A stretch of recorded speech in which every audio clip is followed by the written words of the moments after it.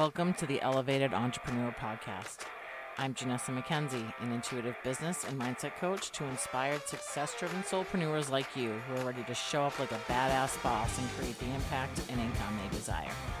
It's my mission to help you see who you were created to be so you can share your gifts with the world and make a difference. My approach to business is not what most would call normal. Thank God, because being weird and unapologetic about it is my jam. On this podcast, we mix the woo with the do to help you create the space, energetics, and strategy to attract the clients and cash you really want while unapologetically showing up as who you are so you can design the business and life you desire from the inside out. So if you're ready to say peace to settling, hiding, half-assing, and dimming your light, and yes to having the abundant, profitable business and life of your dreams without living on the edge of exhaustion and overwhelm, listen up as I hit the BS button on the extremely outdated perception that you need to hustle or be something you're not to be successful. Thank you so much for being here today. Now let's do this. Hey everyone, welcome back to the Elevated Entrepreneur Podcast. This week I talked to James Wedmore. James has an amazing course called Business by Design, but that is totally not his whole story. He is an amazing perspective shifter. He is the first person that actually bended my mind. And that is why I was totally hooked and now listen to his podcast, the Mind Your Business podcast, every week. And I'm so excited to have him on the show this week. So let me give you a little introduction because the episode actually just kind of goes right into us just talking. So I wanted to give you a little bit of a intro here so that you understood who the heck James was when he starts talking, right? So for 10 years, James taught entrepreneurs and online business owners how to leverage the power of online video and YouTube marketing to reach more people, share their message, and convert more customers.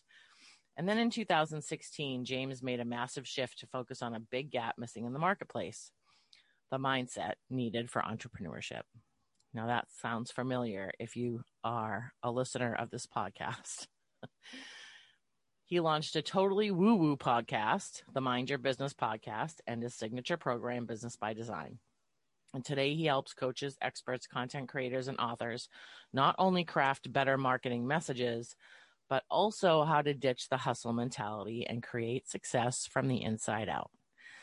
So as you can see, James and I are totally aligned, and I'm really excited for you to listen to this episode. So let's just get started. So yeah, awesome. So let's, just chat about unlearning. Totally. Yeah. Like I said before, for me, it was definitely, pushing that door open and being like, I'm going to be an entrepreneur, and then being like, oh, what was I thinking? Like how long ago? So I started about 5 years ago as a photographer. Yeah. And have completely pivoted. Am now this sounds like exactly the same thing. Yeah. Yeah. Astrology, moon charts. Yeah. Entrepreneurship, photography. It's all the same. Yeah. Yeah. Exactly the same. And am now a spiritual business and life coach. Yeah. Wow. So, talk about pivoting, and it's all from internal evolving, of course. Evolving from me, and then being okay with sharing all of that stuff with everyone else. Yeah. Well, I'm very fortunate that I had a few things going for me growing up. I was very stubborn to begin with. Oh, I was such a pain in the butt. So stubborn. Stubborn is something that isn't good or bad. Right. Because you can be stubborn about your dreams. You can be stubborn about your values, what you believe in. You're stubborn about that, right? And then you can kind of be stubborn in your ego. So it's a healthy, stubborn, unhealthy. So I was very stubborn, both healthy and unhealthy growing up. And I was very ambitiously entrepreneurial aimed from the get-go. And so I started learning stuff and doing stuff and practicing entrepreneurship from a very early age. My first business that really took off was in high school, 15 years old, short version of the story is I had a 1969 cherry red Honda Trail 70 mini bike. Amazing bike. You can go Google these. They're so awesome. So awesome. I had it. I was doing stupid stuff like doing a wheelie on it, and I whacked the fender, chrome fender, bent the whole thing up, ruined. Here's this 40-year-old bike, or at the time it was 30 years old, just destroyed. And there was a little site on the internet, this is 1998, called ebay.com. I'd never heard of eBay. I went to eBay. Yeah. And there's a guy selling the exact fender that I need for $100. And two thoughts crossed my mind. The first is like, oh, there's my fender. And then the second thing was like $100. The bike itself, I paid $300. So a third of the bike, I mean, this is a motorcycle for kids, right? It's a dirt bike. $300 for the bike and 1/3 of the cost that I paid for the bike just to get a fender. And that's when the light bulb went off. And I proceeded to go into the garage and take apart every single part in that bike. And I posted it all on eBay and sold all the parts for over $2,000. Yeah. And fast forward like a year later, and my dad's driving me around in mom's minivan, and we're picking up these motorcycles, and I'm just this dumb kid like, oh, I don't know, I'm going to try to learn to ride the bike. And then I'm like, and I'm selling them on eBay the next week and raking in thousands of dollars as a 15, 16-year-old kid. And I called into my college or my high school counselor because I wasn't taking career day. This is now fast forward 2 years later, 17 years old, and I didn't take career day seriously, because they put us in a room with all these file boxes, literal boxes and metaphorical, put you and your life in a box and pick which career is best exemplifies you. And I thought it was such a joke. There's a reason I'm telling these stories. Hopefully by sometime today we'll get to that reason. And I couldn't take it seriously, 17-year-old kid. And I picked crane operator and ambulance driver. He calls me into and I was a jerk. I was stubborn. I was not, as nice of a person as I am today. And he starts to like get me in trouble in front of my parents that he's not taking his future seriously. In which I proceeded to tell him I make between $2,000 to $4,000 a week, which I already know is more than you make. So what right do you have to give me career advice when I'm already making more money than you and I have to go to school all day? That did not sit well with him, but I share this because we did do a lot of learning growing up. And a lot of the learning comes from people that are older than us, bigger than us, that we tend to think know better. And we just adopt as true. And we just decide. A lot of what I do and the work I do is around beliefs. Abraham Hicks described the word belief as a thought you continue to think. And I think it's the opposite. I think a belief is a thought that you no longer think. Because to really think, right? To really think about something takes some power. But to just decide it and then sort it away as this is the way, and that's how we experience beliefs in our life. This is the way it is. This is the way the world is. This is the way I am. This is who I am.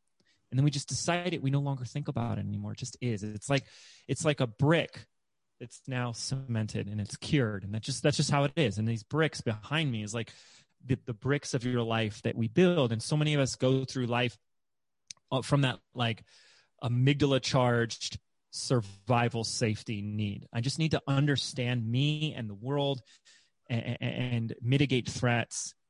And then I'll at least know that I'm safe and I'm okay. And you get into a world of entrepreneurship and it is a different world. And we come with this is what everyone has been telling me is the way the world is, as a solidified thing. And it's a completely different world. It is a completely different paradigm. And it absolutely, positively requires so much unlearning. And I could go on hours and give you examples of this. But a lot of the learning that we did is as we grew up, we grew up in a different time than the time that exists now. Even my dad, who's in his mid 80s, so he's born in 1939. He came out of the Great Depression. His parents, immigrants, went through the Great Depression, struggled like you wouldn't believe, and he was born out of that. Where like when I was a kid, he'd get mad because I left a light switch on when I went to the bathroom in the next room. Yeah, my aunt. And he'd yell at me. Anyway. Turn off those goddamn lights! You know, he was mad. He was angry, and he's a loving father. So my aunt used to shut the heat off at night. Yeah, because you're asleep, you don't need heat. Yeah, we live in New England. Yeah, in the winter, the heat was off at night. And you'd have to, oh my gosh, yeah. No, yeah, and it was a different time. My dad said, I've seen, and this was in like the 2000 to 2010. He said, these past few years, I've seen more change and faster change than any time I've been alive. Mm-hmm. So we grow up. I love this word domestication. And we are domesticated because we are in these formative years, sponges, and we're building our bricks about how the way the world is. Mm-hmm. My dad used to say things, you know, like, you know, the money doesn't grow on trees. It's a metaphor. Obviously, it literally doesn't. Yeah. Unless you're a tree farmer and you're selling the trees or something. I don't know.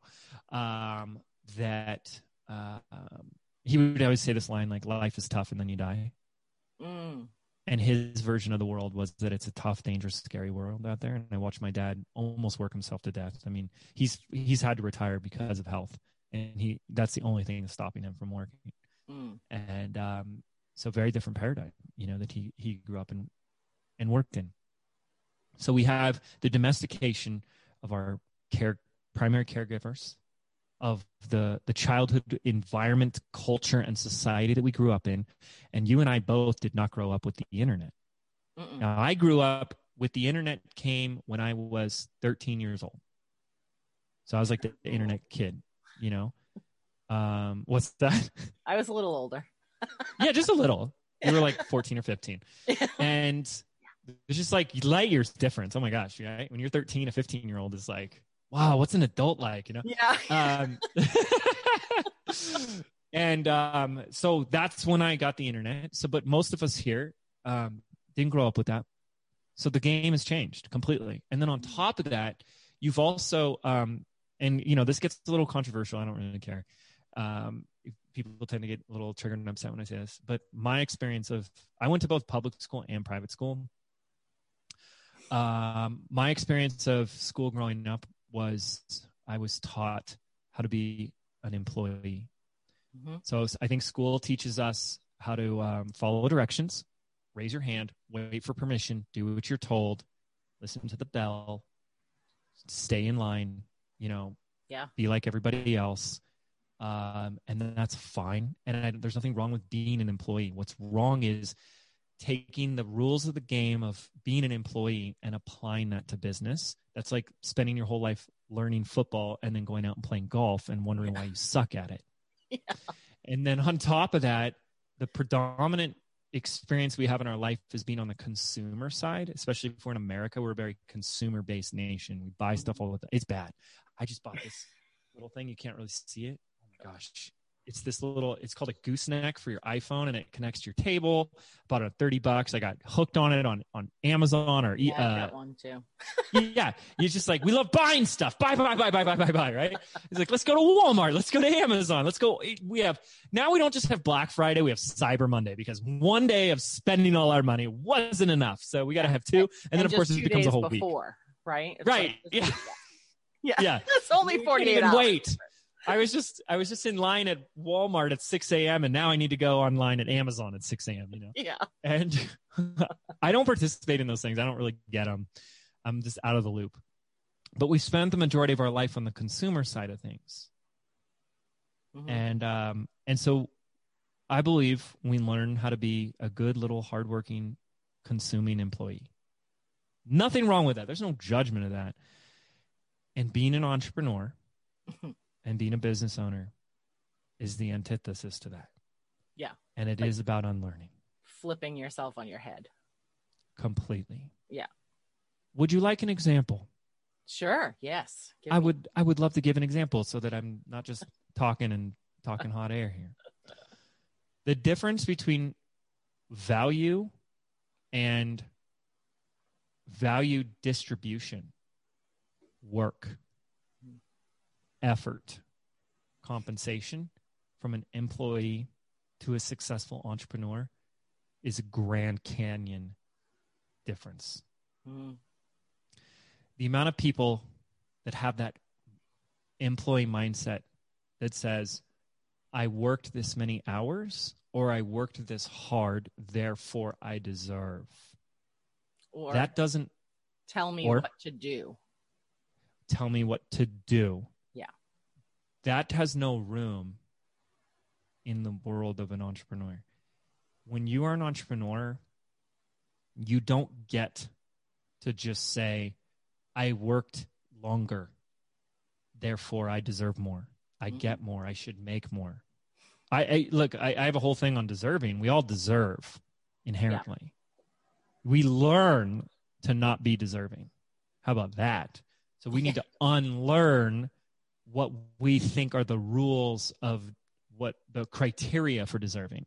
Mm-hmm. You look at a beautiful newborn baby, which is an enlightened, perfection of God source right there. That's why when people stare into my good buddy Ryan Say, I'm going to give a shout out to him. He's the guy we do all our videos with. So maybe you've seen a lot of the work that we do. And he just had his firstborn daughter, and he said it. I mean, he just said, he goes like, I feel like God was staring back at me.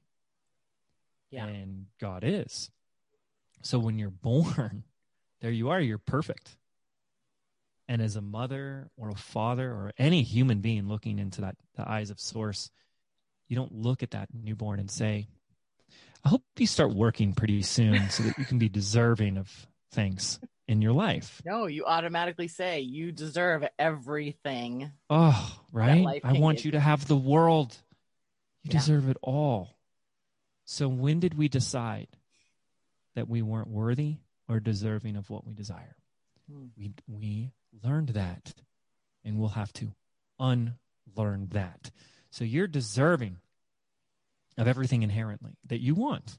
Mm-hmm. It doesn't even play a role in my life anymore. It's an irrelevant word, actually, to me. In fact, you know what I hate? I hate when people, and I don't really hate, but why do you say this? Is when if I were to post on Facebook today and say, I'm going on vacation, I'm taking a trip. And what is a very common thing that people say? Good for you. You deserve it. Yeah. Or, oh, must be nice.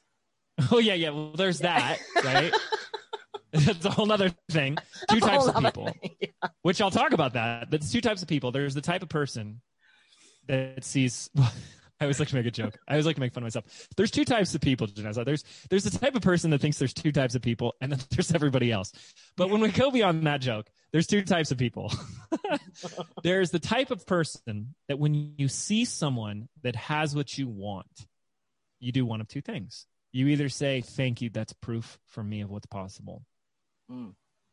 Or proof that it's not possible for me. We either make it a good thing or a bad thing. Yeah.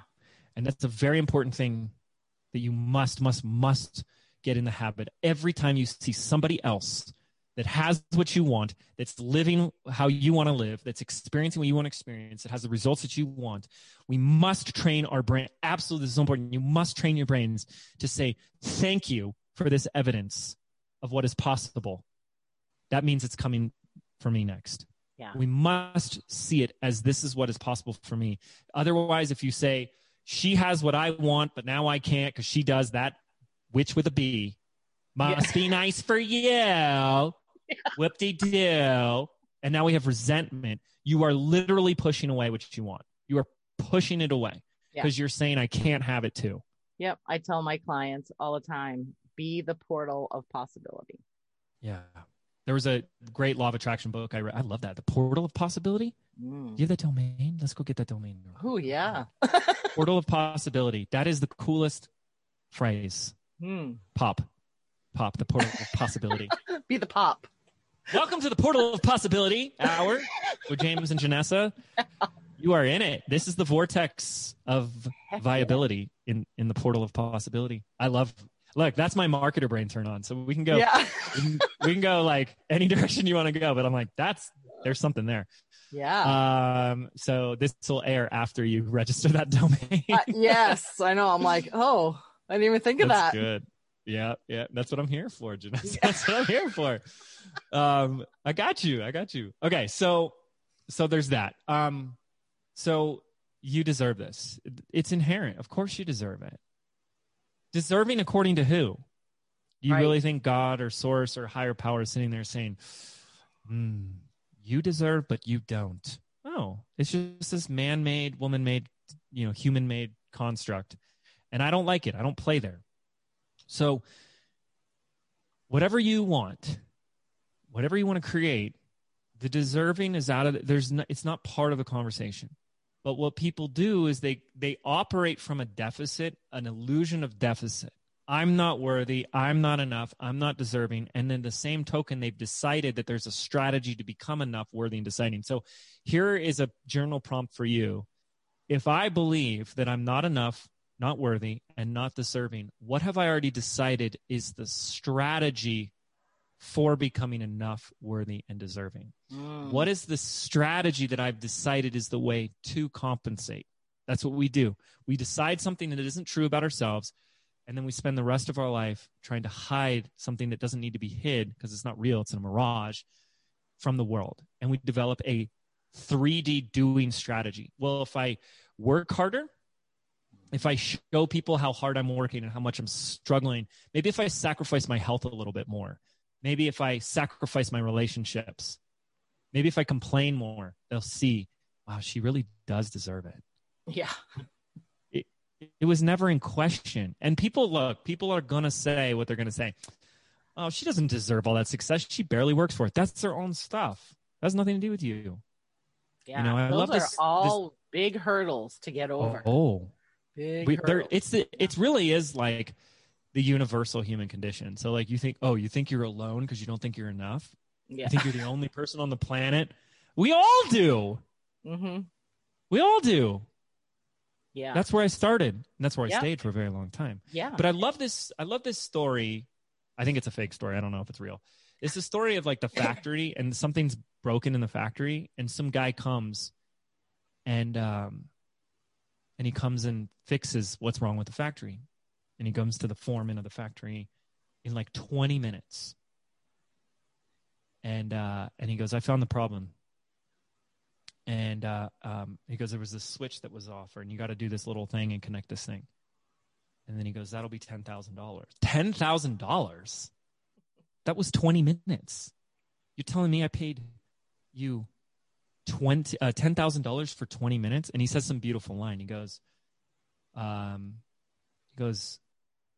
forget what it was. He's like, no, you paid me $10,000 for the 10 years it took me to master the ability to find a problem in 20 minutes. Yeah. And that's the difference between an entrepreneur thinking and an employee thinking.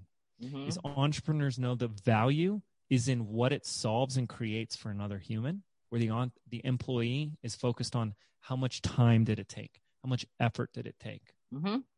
How hard did I work? That's you-centric.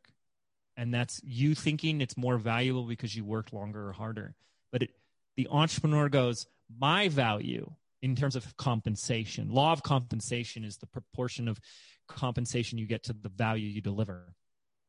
And then we could go into ancient wisdom and talk about Aini, the ancient law of reciprocity, which is with everything we do, there needs to be an exchange of energy, right? Mm-hmm. And so the entrepreneur is looking at the value is inherent in the problem it solves and for whom, how it helps better their life.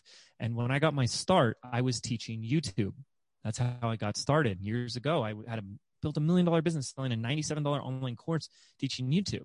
And I have two extremes of people here, right? Taught the same topic to two people. One was Carol, who was a mommy blogger. Now, mommy bloggers don't like to be called mommy bloggers, so I'm not trying to offend anybody or anything. But she had a blog on the side. She wanted to make like a couple $100 a month with like ads and stuff like that. And she wanted to start using YouTube. She's a young mom, obviously, huge time effort, energy, commitment. So here's little things she wants to do on the side. That's beautiful. And then there's Carl Deichler. Well, Carl Deichler is the CEO and founder of Beachbody. At the time, Beachbody is a $500 million a year company, P90X and PiYo and all those type of things. Yeah. I had some of those, right? You see the infomercials. He's calling me.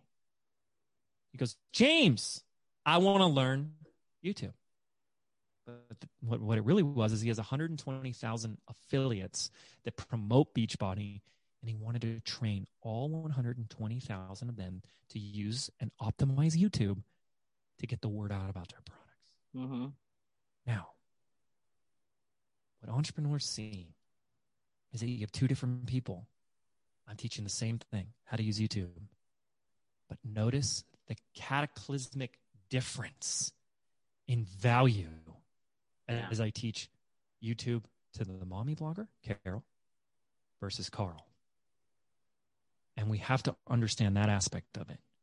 What is the value that I'm creating? And it has nothing to do with your time, effort, and energy. In fact, I could teach both Carl and Carol in the same amount of time. Yeah. But you be teach paid them together. I could teach them together, but be paid compensated massive differences with Carl versus Carol. So there's a lot in our thinking that needs to change, our unlearning, when we step into entrepreneurship. Going from being the student to the teacher, going from being the consumer to the marketer, going from being the employee to the entrepreneur. Yeah. I remember the day when I realized that I was no longer an employee. I think I danced around my living room and I was like, I don't have an employee mindset anymore. I was like, now get back to work. Oh my God. Yeah, right. I was literally like, oh my God. It was just like this epiphany in my head that was just like, wait a minute. I don't have to sit at my desk for 8 hours a day anymore. I don't have to, do the things that I was doing in the corporate world anymore. Yes. And it was just, mind blowing. But I remember one of the first podcast episodes that I listened to from Mind Your Business podcast was something about, I don't remember what number it was or what the title was, but it was something about creating your own reality. And I will never forget where I was or how it felt when I listened to that episode, James. I was waiting. Angry at me? Were you pissed at me? No, my brain was melting out of my ears. Okay. Literally. I tell people all the time, if you you'd probably have to listen to a lot of episodes on my podcast, but I have said multiple times, James is the first person that ever bended my brain. That's my goal. And you did a great job. You do a great job. But I was sitting at a Dunkin' Donuts coffee shop, waiting for I was going to meet somebody for coffee, and I was listening to this podcast, and I was just like, what is happening right now? Like, I felt like the whole world just turned on its head, and I was like, I left the old world that I lived in for so long. Bye. Yeah. Whole new world opened up. I was like, what just happened? This is amazing. And that really catapulted my own, journey into mindset and into bigger self-development than what I was already into. But realizing that we are creating every day, and that, I remember the first time I think I heard you say, what you see in front of you right now is like your own creation. You created what you are seeing right now. And I was like, psh, no, sir. I was like, no way. That's, I didn't create this stupid line at Dunkin' Donuts. Yeah. I didn't create the person that's 10 minutes late meeting me right now. Right. But, yeah, I was just like, oh my God. And it took me a little bit to really grasp that and really understand it and be like, oh, okay. If everything right now is like my movie, that's how I look at it now. It's like, Yes. I'm watching my own movie and everyone else is watching their own movies. And my movie isn't going to be the same as theirs, and they're not going to see me through my own lens. You do have to wrap your brain around it a little bit to like really think about that. But then it comes back to what we were just talking about. Our parents, our teachers, our authority figures in our lives all have their own lens. They all have their own movie playing in front of them. And they're only sharing what they think is true for them. So when you think about it that way, then you're going, okay, so everything that I thought was true, I learned, but now can actually make a choice as to whether or not I believe those things are true for me. And then that opens the possibility for you to actually figure out who you are, who you really are without all of this conditioning that happened. And let me just throw that in there. You have no idea who you are, right? Everyone listening, like, you think you know who you are, but who you are is who you've settled on deciding who you are. Yes. And I'm waking up more. Would you say in the past year, Janessa, you've learned more about who you are, what you're capable of, than you know now more than a year ago? Absolutely. So, every day. So what a beautiful, like, I think it's Plato or one of those philosophers of like the whole like I know nothing mentality. And it's like, let's start there with like, what if you didn't know who you are? And not in a bad way, not in a I'm so confused, but in a enveloping opening of curiosity. And that's a beautiful place to live. Yeah. But it takes a lot of courage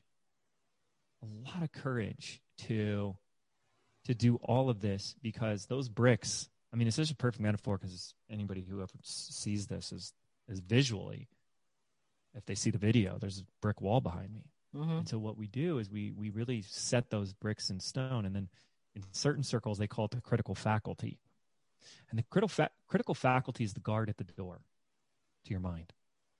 That basically, when someone like me, because I tend to be a contrarian, like I want to, when Janessa is saying I'm bending her brain, like that's my goal, is I want to challenge the old paradigm that we grew up in, undomesticate ourselves.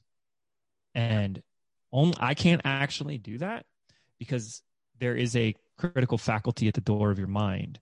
So only you can do that.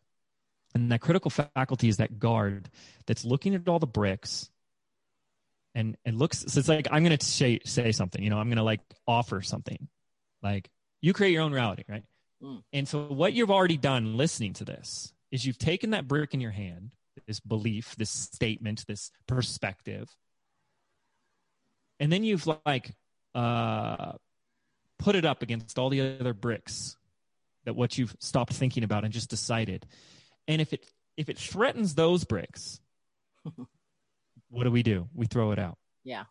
If it doesn't fit the model of the world that you've built, what do? You reject it. People will go so far as to do this on such an unconscious level. They will reject, they will delete, they will distort it so that it does fit, that they don't even consciously know they're doing it. And I've had people say things like, I don't remember him saying that. Yes. Because your mind erased it from you because it didn't fit.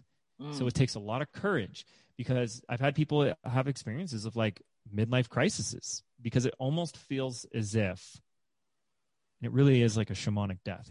It's an egoic death.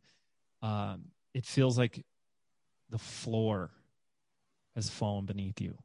Yeah. Because everything you thought was real, everything you thought was true isn't. And that's a beautiful process. Like, I'm always, don't believe everything you think. I'm always questioning my own belief system, I'm always getting as much awareness and presence. It's like, wait, is that true? How do I know that that's true?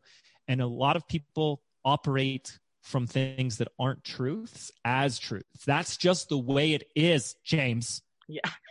That's how the way it we've always done it. That's the way we've always done it. And here's the meatloaf story. Are you familiar with the meatloaf metaphor? No. Okay. The meatloaf metaphor, I don't know if this is true or not. Let's just pretend it is. Like it actually happened, but it's a great metaphor because we've all had something like this before. So young mom is preparing the family meatloaf. And before she puts it in the oven, she cuts the ends off of the meatloaf. And her young daughter, who's in that inquisitive phase, who asks the number one question that every kid asks, why? Which we want to continue asking that question. Why? She goes, Mom, why are you cutting the ends off the meatloaf? And the mom wants to have an answer, like, oh, maybe it locks in the juices or the flavors come in or the heats it faster or something like that. But she really doesn't actually know. She's just been doing it for so long, and that's just the way she's always done it. But her older sister, might know. So she calls her older sister.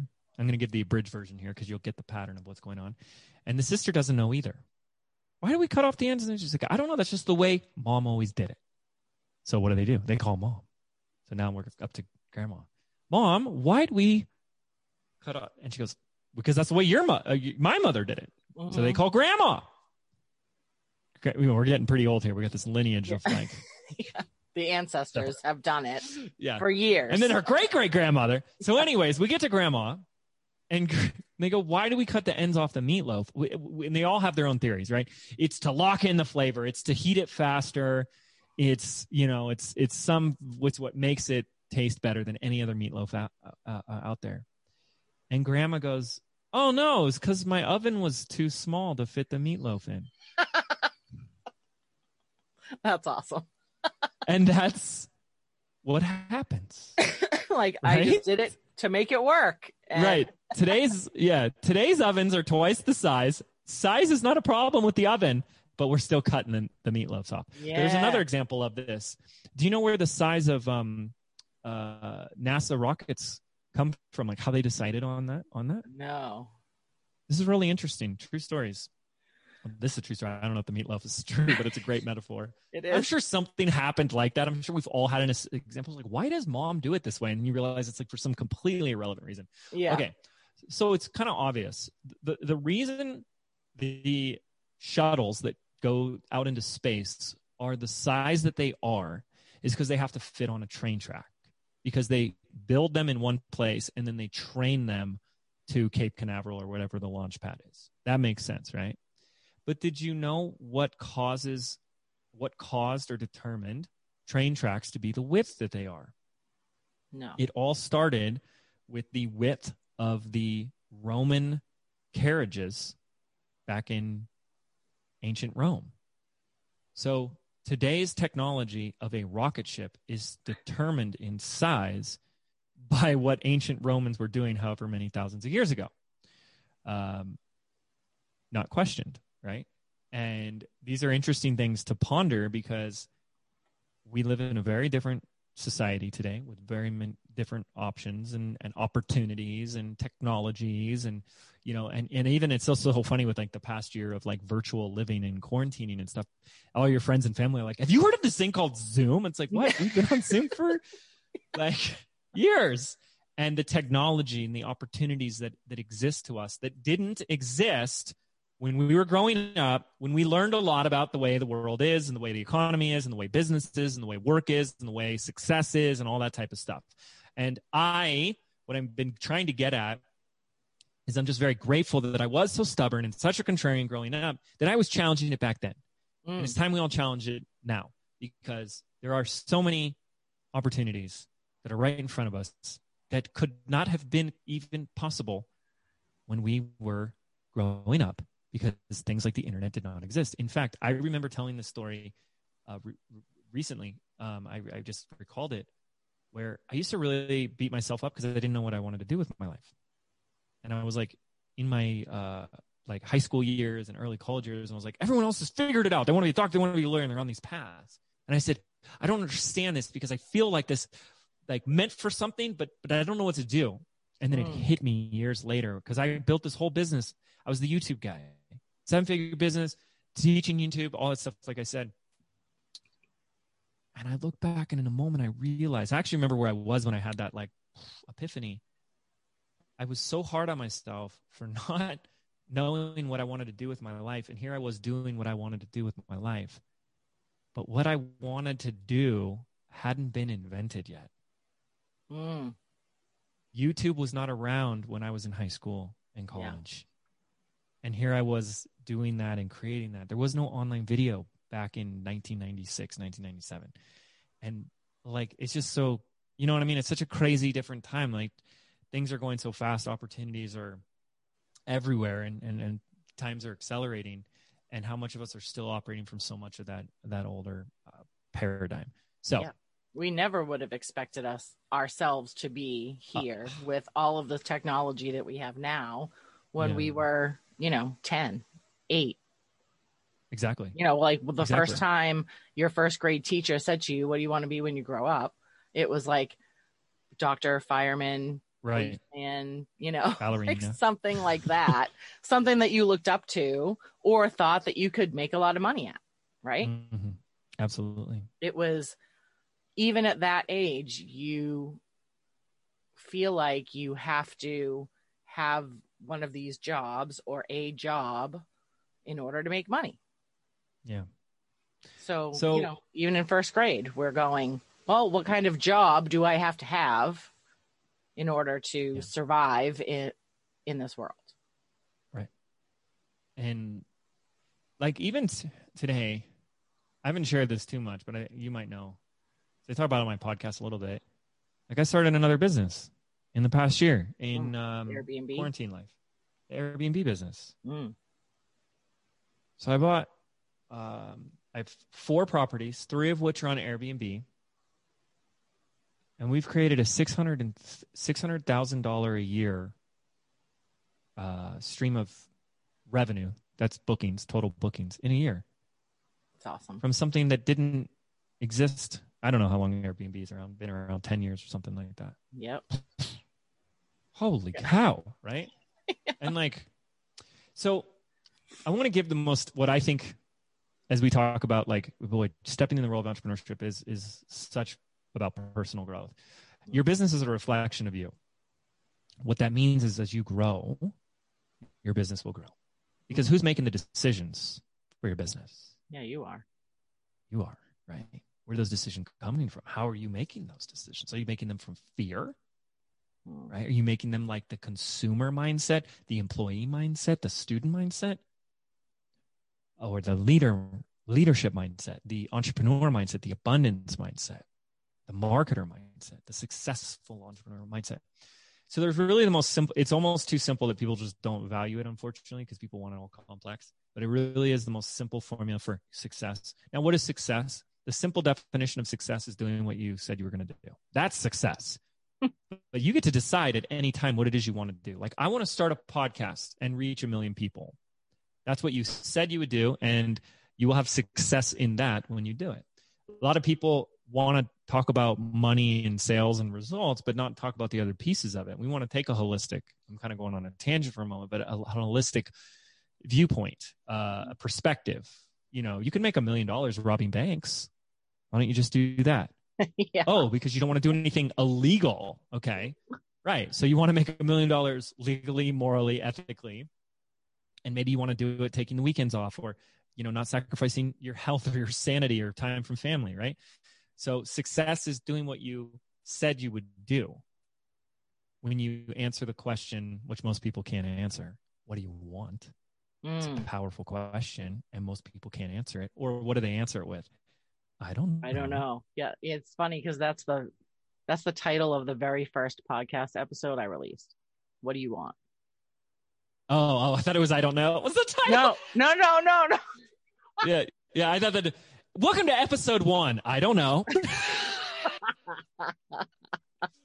Hey, I started a podcast. What's it about?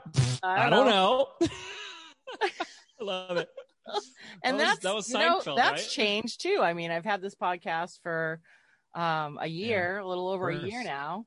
And, it's evolved and grown as I have. So I think the biggest thing to take away, especially for those listeners that might be feeling like, oh, I'm supposed to do it this way, or I'm doing something not right or bad because I'm not thinking this way or not feeling this way or not doing that way. No, it's okay. It's okay to be right where you are right now. It's okay. Because once you realize where you are and recognize that, then you can take the next step to go and grow and do the next thing. Yeah. The shame, the beating yourselves up, like that doesn't do anything. No, it's just going to make it worse. Yeah. That's like that whole thing of like, what's the metaphor? It's like slapping yourself in the face just so you can stop to say that it feels good. Like, or just not slap yourself in the face all day, because we're really hard on ourselves. Yeah. It is a process. I think life is about, like, I think the perfect metaphor of life is you're in a dark room and you're just discovering. So you're going to bump into the walls. You're going to take some wrong turns. You're going to trip over some things. And little by little, you gain the clarity. But people don't do that. They kind of stay in a corner and they say, okay, I know this little area and I'm just going to stop here. Mm-hmm. Or they take the courage to venture out beyond what they know, and they stub their toe for the first time, or they hit a wall for the first time and they beat themselves up. What was I thinking, you idiot? It's like, go back you're stumbling through go back to my corner, right? Yeah. And, but what did you expect? You're stumbling in the dark. And there's a quote I read recently I thought was really powerful. It says, there's a lot of entrepreneurs, what's like the biggest thing is like, I'm just not clear on what to do. I'm not clear on my plan, my path. I can't see what I'm supposed to do. And I read a quote recently and I was like, wow, that was a really powerful perspective, because it's all just about perspective. Is he said, if your path is clear ahead of you, then chances are it's not your path, it's someone else's. Think about that one for a second. Yeah, that's a good one. What entrepreneurs are creators. We're bridge builders. We are visionaries. So is it clear because someone just gave you the perfect plan and you're just living their business, living their life? Or are you making it clear every day by having the courage to get up every day and stumble a little bit more in the dark and access a little bit more light and take one foot in front of the other? I've said this for years, and people love when I say this. I thought it was so simple that I was like, really? But it is. It's because it's true, right?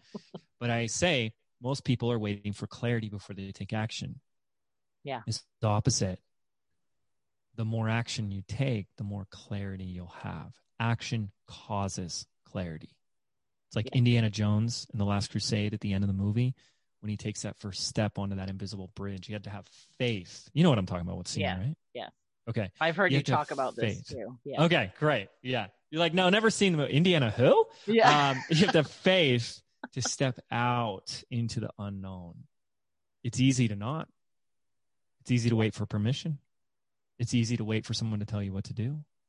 It's easy to not do it at all. It's easy to procrastinate. It's easy to get overwhelmed. And that's the easy way out. It is scary, and all that. So going back to these two things, it's also scary to answer the question, what do I want? Mm-hmm. And I don't know are the 3 worst words that you can ever have in your vocabulary.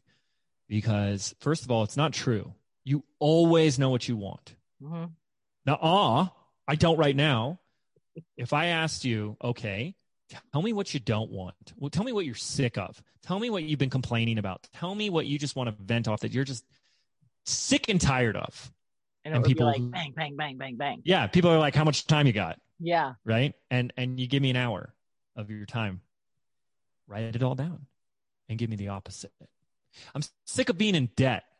Okay, so you want to be debt free. I'm sick of people telling me what to do. Okay, so you want sovereignty, you want freedom, you want autonomy, you want to be in control of your life, you want to be a leader. I'm sick of not being able to pay my bills. Okay, so you want more money. We're so focused and conditioned because the amygdala, that part of the brain, is always looking for threats and problems. That we just get hooked by that. Mm-hmm. But then by saying what we want, it's, well, now I feel greedy, or it's shameful, or it's, Yeah. like, then we go into all of that. Like, Yeah. I think the reason why we've been, trained to not say what we want is because we feel like we've been shamed for saying what we want. Yeah. Oh, that's really sad. Mm. I don't have that problem. I am so shameless. I don't either anymore. I mean, like, I am, because here's why. I had a quote come to me. I felt like a download years ago, and it's the quote that's driven my life. It really has. And it just came to me one day. It said, inspire others through your actions. Mm-hmm. And I realized that that's what I'm here to do. I just want to be proof of what's possible for someone else. I want to show you. Let me be the example of what's possible. You want to be the the portal of possibility. The portal of possibility. Absolutely. I love it. I love it. And so here's my simple, I'm being cheeky here, but here's my simple secret to success. This is the formula for success. Really is, though. I'm being cheeky, but it's true. It all comes down to 2 words: letting go. Mm-hmm. Unlearning is letting go. So when you're clear on what you want, we have to acknowledge that the thing that you want is something you don't have. That's why you want it. And the reason you don't have it is because you haven't been it. Whether you want to call that a vibrational match, whether you want to call that the be-do have, your actions, your thoughts, your thinking, your feeling hasn't aligned with that. So something else has been showing up in place of that. And that's what we need to let go. Learning and growing, and your growth, when I realized all growth is a letting go process. Is it actually getting back to who you were when you were that newborn baby of perfection? Maybe. Maybe all of life is unlearning everything we've learned since we were like 2 years old or even younger. And the more we're shedding that, unlearning that, and letting go, we're stepping more into our infinite potential. And I really do believe our potential is limitless. Mm-hmm. And because I just keep looking for the boundary. I keep looking for the border. Where is that? Oh, that's all I'm capable of. There isn't one. This like it. There's a facade that it is like, oh, that's stretch, and then that becomes the new norm, and then you stretch again, and it just keeps going, right? So, letting go is to me is the formula always. So it's, what do I want? And then if I had that thing right now, if that thing was just naturally mine, whether it's the business or the clients or the following or whatever it is, what had to let go? What did I have to give up? What did I have to let go of to make this possible? And there's always something there. And so that struggle that we often face, that resistance becomes a big word for people. Like, there's just so much resistance around this. Resistance, to me, is the battle between your heart and your head. Mm-hmm. Resistance is your unwillingness to let go of what no longer serves you. And so usually what we're holding on to is in our head, when our heart is telling us, go here, and then our head goes, but what about this? Like, your heart goes, you're meant to go do your own thing. And then your head goes, but you're not worthy of this. Who are you to do this? You're not qualified. What will they say? What will they think? Mm-hmm. So it's a head versus the heart. And we tend to, it's so silly, we tend to believe more and pay attention to more of what goes on in our head and ignore our heart. But I've never heard anyone say, I listened to my heart, and that was the biggest mistake I've ever made. Right. I should have never trusted my gut and my intuition. Why did I follow my heart? Idiot. And no one ever gave their success acceptance speech and said, here's the secret to success. Stay in your head and overthink like a mofo, and you'll be successful too. And resist it. Yes. Right. Just stay in your head, overthink everything, worry it to death, and then you too can be successful. No. Yeah. So we inherently know, when you tune in, you know that the answer's in your heart and the lie's in your head. But we didn't learn that either. I didn't learn. Today, my business is very intuition led. Mm-hmm.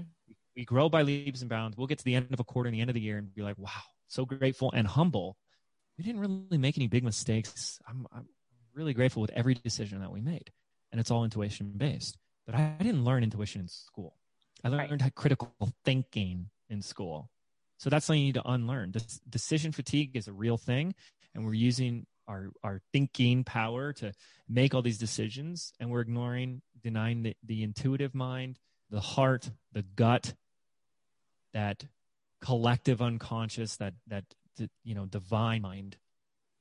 Forgoing that for just our thinking brain. And I didn't learn that growing up. I didn't learn intuition growing up. So that's something we need to replace and unlearn, this notion that all the answers are just in your brain sitting there. Yeah. Yeah. Oh, I could talk about that forever too. Your thoughts and where they come from. And yeah. Oh my goodness. I had this thought the other night, and it was like in meditation, and it was like a movie that was playing in my mind, and it wasn't a memory, and it wasn't something I intentionally called to envision. So then I started going, where did this movie come from? Where did this thought in my mind come from? How did it get here? And that really sent me on a really trippy. Yeah. Like, so that thought was that thought was mine? In that coffee? What was in that tea? Right. What did exactly. What did I have to eat today? But it was just like this random, it was just like this person like running down the street in a weird way. And I was like, whoa, where's this coming from? And I only bring that up because it really sent me on my own journey and inquiry into like, how many thoughts are having power over me because I just decide they're mine and they're true and they're real. Yeah. And I just had Dr. Amen, if you're familiar with him, he wrote the book, Change Your Brain, Change Your Life on the podcast. And just from the neurological, like neuroscience, brain-based science side of things, like he talks about thoughts can come from our DNA, from our ancestors. And they've proven this now, right? Epigenetics and stuff. So like if you had, I don't know, like I guess what I'm hearing from him saying that is like mother or father was always in stress. The world is bad. The world is even. Like you can be getting those thoughts just because they're passing that DNA onto you. So you have thoughts in your mind because it's like a frequency and it's an energy that's in your DNA that's not even from you. And then we just believe that. And say that that's true. And then that's the way the world is. And that's how I am. Yeah. So there's a lot of unlearning. Yes, a lot of unlearning. I've definitely, and even your own thoughts, like learning your own thoughts, because I've had to do a lot of that myself. Is this mine? Mine. Is this true? Yeah. I'm being, an empath, a reflector. In human design, I'm a reflector. So every single one of my, whatever they call them, sections, for lack of a better word. Like the big, they're not the gates or the small ones, but like the big portals of possibility. Portals of possibility. Yes, they're all wide open. I have no colored sections in human design. So I have no set way to take in information. They're undefined or whatever. I'm undefined. Yes. Undefined everywhere. So when I got my human design chart read, well, I asked somebody first because that's like a whole nother rabbit hole, right? You can go down with human design. And I love it. And it's amazing. But when I first asked, what the heck is this? Like, why do I not have any colored things? Like, why am I not defined? What's wrong with me? Yeah. I'm like, is this normal? And actually it's not. It's like 1% of the population are reflectors.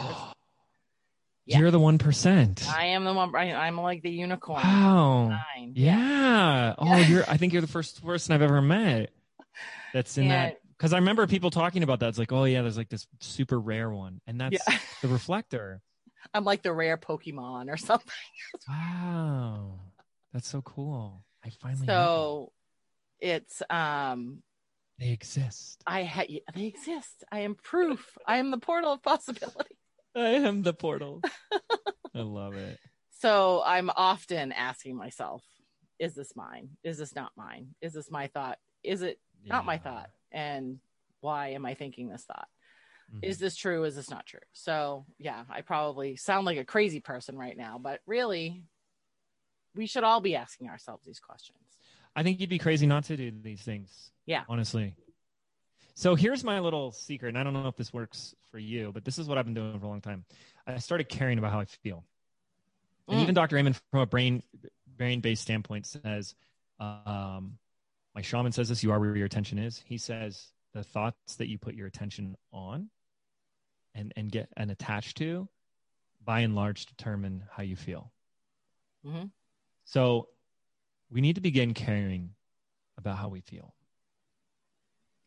And I'd like to offer a hack that's kind of out there, but I've tried this and used this over the years with myself and with clients, and it's unbelievable. When you're in this unlearning process, there'll be a part of you, like the ego, which is like the 3D part of you, that really needs to go like, but what is true and what is real? Mm. And that can be really hard, like, wait a second, I thought this, and, and rejecting things and questioning things, and other things are threatening other things. And that can be really hard. I believe how you feel will always tell you what is true and what is a lie. Mm-hmm. And so when you're trying on a thought or a perspective, like here's an example. When I think about selling, when you think about selling, how does that make you feel? Oh, now, icky and gross. Well, like just generally the collective, right? Like as a collective, yes. Gross or scared or blah, blah, blah, blah. And so you'd say, okay, is that a positive emotion you're feeling or a negative emotion? So people would say, oh, those are negative emotions. Okay, great. So what is the specific thought that you have when I get you to think about selling that would have you feel that negative emotion? People would say maybe something like, that it's sleazy. Selling is sleazy. Okay, why is it sleazy? Because it's greedy. You're taking money from people. Okay, and how do you feel when you say that? I feel that negative emotion. So the theory here as it goes, and I live by this, is that the fact that it's a negative emotion, when you put your attention on that, means it's not true. That's why it feels negative. Oh. And another way to do it is in your higher self, God, source, the universe. That's not the perspective of your higher self. And that's why it feels negative. And it feels negative because you're moving yourself further away from source. So to notice and get present, everything's about awareness. Everything begins with awareness. I put my attention on this and I feel like crap. Is there a lie I'm telling myself here? Here's this statement. Selling is sleazy and greedy. Okay, so the fact that it feels negative or discomforting emotion or lower frequency emotion means it's a lie. If that's the lie, what's the truth? And it's always the opposite, right? And if I offered that we've all had an experience where we bought something and it was a great experience, and maybe it got us, maybe we bought a fitness diet program or hired a life coach or joined a course and we like learned something or solved a problem. We've all had an experience of buying something and having a really great experience buying it and maybe getting a problem solved. And so what if your audience had that same experience buying something from you? What if selling wasn't greedy and sleazy? What if selling was a service? What if to sell was to be of service? How does that feel? If you tried that on. For most people, that doesn't feel crappy. That kind of feels good. Like that would be really nice to see it that way. It does feel good just trying that on. Of course, you got that critical faculty that's trying to reject it. No. We have to reject that because we've already decided. We've already cemented this brick into your model of the world that selling is bad, evil, greedy, sleazy. Only used car salespeople do that. So how could it be a service? So the resistance is a threat of the old versus the new. But if you just tried this new on and you go, it feels really good, then it must be true. So what I'm constantly doing is paying attention to how I feel and letting my emotional state be the barometer for how much truth I'm living into versus how much illusion I'm living into. What is the perspective of God, source, higher self, whatever fits for you? And is that the perspective that God, source, the universe has or not?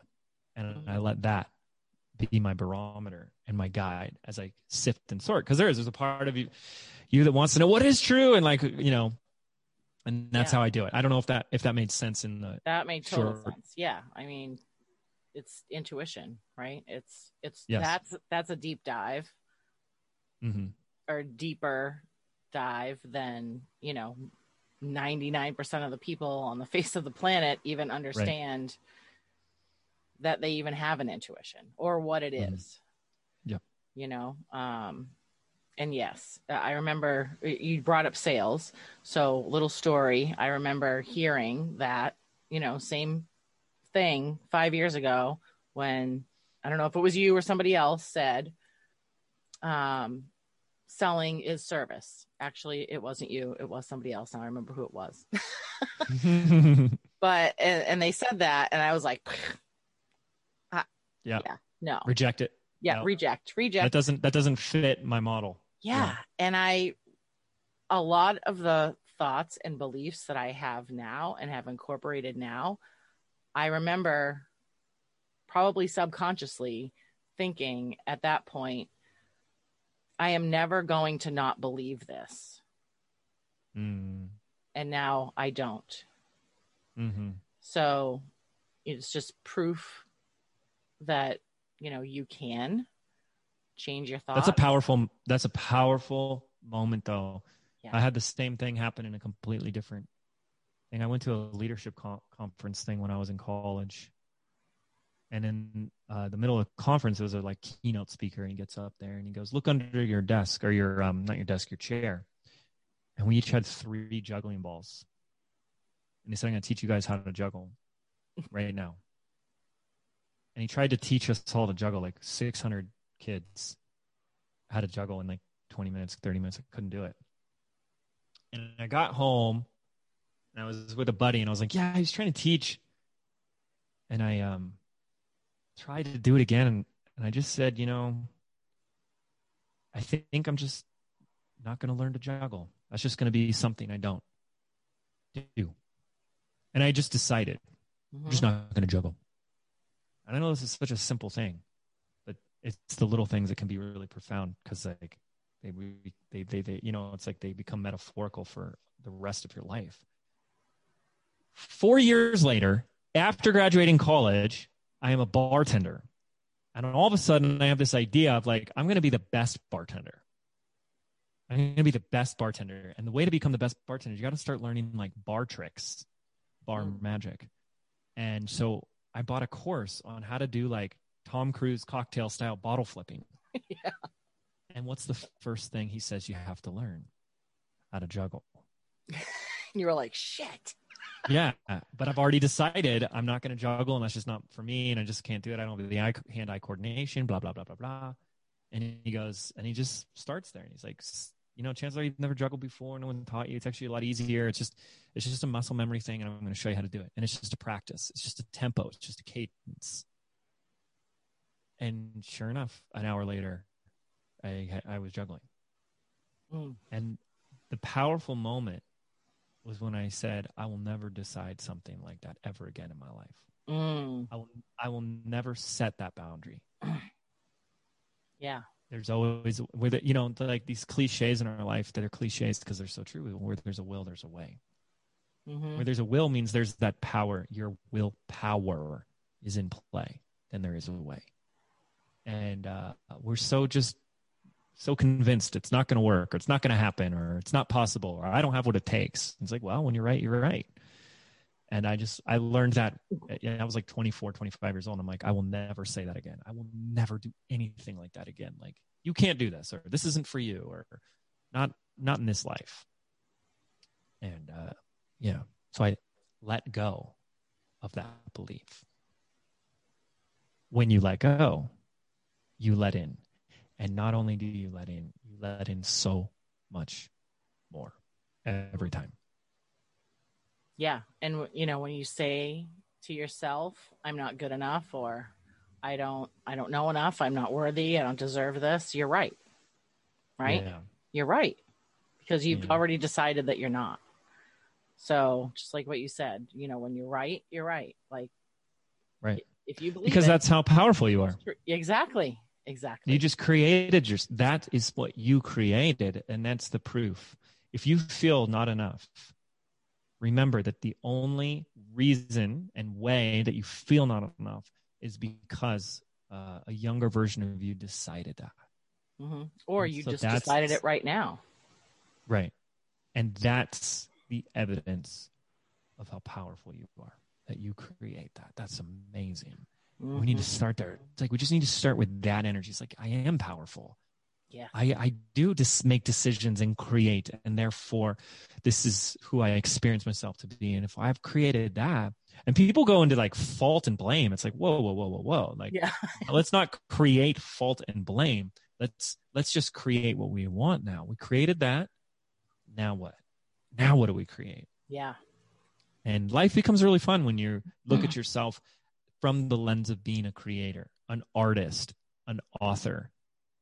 You open up the book. What are we writing today in your story? You're the main character. You're also the protagonist, but that might be another episode. But you're creating. You're the reader too, by the way. You're the audience. You're the protagonist and you're the antagonist. You're probably all the little ancillary characters too. You're probably the setting. You're probably the backdrop. You're the theme. And that's the beautiful thing is you are it. You're all of it. Yeah. Yeah. Yeah. Let's make it a good story. Absolutely. Yeah. Yes. I just answered a post today on Facebook. Actually, somebody said, what makes you want to get up in the morning? Like, and when the whole world expects you to not be a businesswoman. I'm like, whoa, that's a heavy question right there. Like, and the whole world? Right. I could have gotten really deep into that post, James, but all I said was the fact that I got to get up today and that the sheer excitement of what I'm going to create. Mm-hmm. And I could, like I said, could have gotten really deep into that question, that answer on that one, but because that really is the main reason we're here. We are here to create. Yeah. So here's the thing. What are you going to create? If it was all easy and unicorns and daisies and stuff, it'd be so boring. But instead, it's scary because it's real, it's raw, it's exposing, it's threatening to the ego. So it's going to take something of you. It's going to take that courage. And that can be scary. Mm-hmm. So what better way to not do those scary things than to blame the world? How much of that is the world saying I can't do the things I want to do? Mm-hmm. We actually think that it is. How much of it is us giving our power to that and calling it the world? The world doesn't want me. Yeah. Well, every time you blame something else, you're just giving it that power. And it gets us off the hook. Yeah. We use them as a scapegoat. Yeah. See, I couldn't do it. It's not because of me. Yeah. It's not because of me that couldn't do it. It's them. They wouldn't let me. Yeah. Or they made me give away. They made me do it. Yeah. They made me feel this way. Right. Ask my kids about how I feel about that. See, that's beautiful because like when you and I grew up, we didn't have all these distinctions. And so now we get to pass them on to our little kiddos and they're just going to be so much more amazing than we are. And that's a beautiful thing. Yeah. To take that type of responsibility. And people, that's like a really triggering word for people these days. Responsibility is this is nothing about blame or fault or shame. Responsibility is about reclaiming personal power. Mm-hmm. Reminding yourself that you might be the protagonist of the story, but then remembering that you're also the author. And if you don't like what's been written today, turn the page and change the story. Yeah. It's time to write something new. And that always starts with you. But if you're waiting for everyone else to change before you can write a new page of the story, you're denying your personal power. You're giving it away. And yeah, your book's that's fine. Your book's going to stay stuck, dog-eared in the corner. Yeah.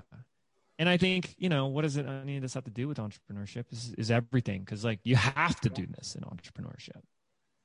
You are the ultimate creator as an entrepreneur, because you're looking at a blank canvas of possibility in that portal and you're creating. So trust, allow, release. Those are the 3 words I always tell everyone. Mm-hmm. Trust, allow, release. Yeah. The 3 things. Or fear, attach, hold on. Yeah. Which one feels better? Right. Exactly. That's what we're doing. Yeah. Fear, attach, hold on. Yeah. Overthink. So I was just revisiting your first 100 leads workshop right before we came on. I'd love for you to tell everyone about that. Sure. Yeah. So what I do and who we help today is any entrepreneur that wants to be selling any type of digital products, online course membership, group coaching, one-on-one clients, and really how to build an actual business around that. And what I love to tell people is that your business needs a little TLC, tender, loving care. Yes. But also traffic, leads, customers. And there's a lot of people that are really bummed out that they don't have the customers and the clients that they want, but at the same time, they're not doing anything to get leads. And today you have a lot of people focusing on social media about how to get popular, how to build an audience, and how to reach more people. And that's not the same as getting a lead. A lead is a person that is already actually interested in wanting to work with you. They're really close to the sale. And that's big. You can have a bunch of people that follow you on social media that will never, ever, ever want to buy from you. Oh, I just follow her because she's funny. Yeah. Okay. Well, what are we trying to do here? Get people to like you or build a business? And so what we did is we put together an online course. It's 14, 16 videos, something like that. And it teaches you how to our process for how to actually get leads that actually want to buy stuff from you. And we called it your first 100 leads. We've had people that have already had big audiences, big lists, take the program. And we've had people that are just starting out. But you can't have customers without leads. That's a very important thing. You cannot, it is impossible. That's like saying, I want to marry someone without having someone know me first. Can't do it. Without ever meeting them. Yeah. Without meeting them. Now, I understand there's the concept of arranged marriages, but I want to fall in love without meeting someone. How about that? You can't do that. You need to have someone meet you first, get to know you first, go on dates, and then that's the next. So it's a progression. It's the natural, chronological, sequential order of things. It has to be a lead before there's a customer. So this is a course. Powerful people have said better than the 997 courses that they've purchased out there. And here's the best part. It's not $997. It's not even $97. It's not even $9.77. It's absolutely free. Yeah. It's completely free. We wanted to put this out here because it's just a big hurdle for people as they keep saying, well, I don't have an audience. I don't have a list. I don't have a big enough list. And you don't need many to get going. And so we want to help you with that. And you walk through those videos, do what we tell you to do in there, and it's going to help you to attract people that actually want to buy from you. Your first 100 leads.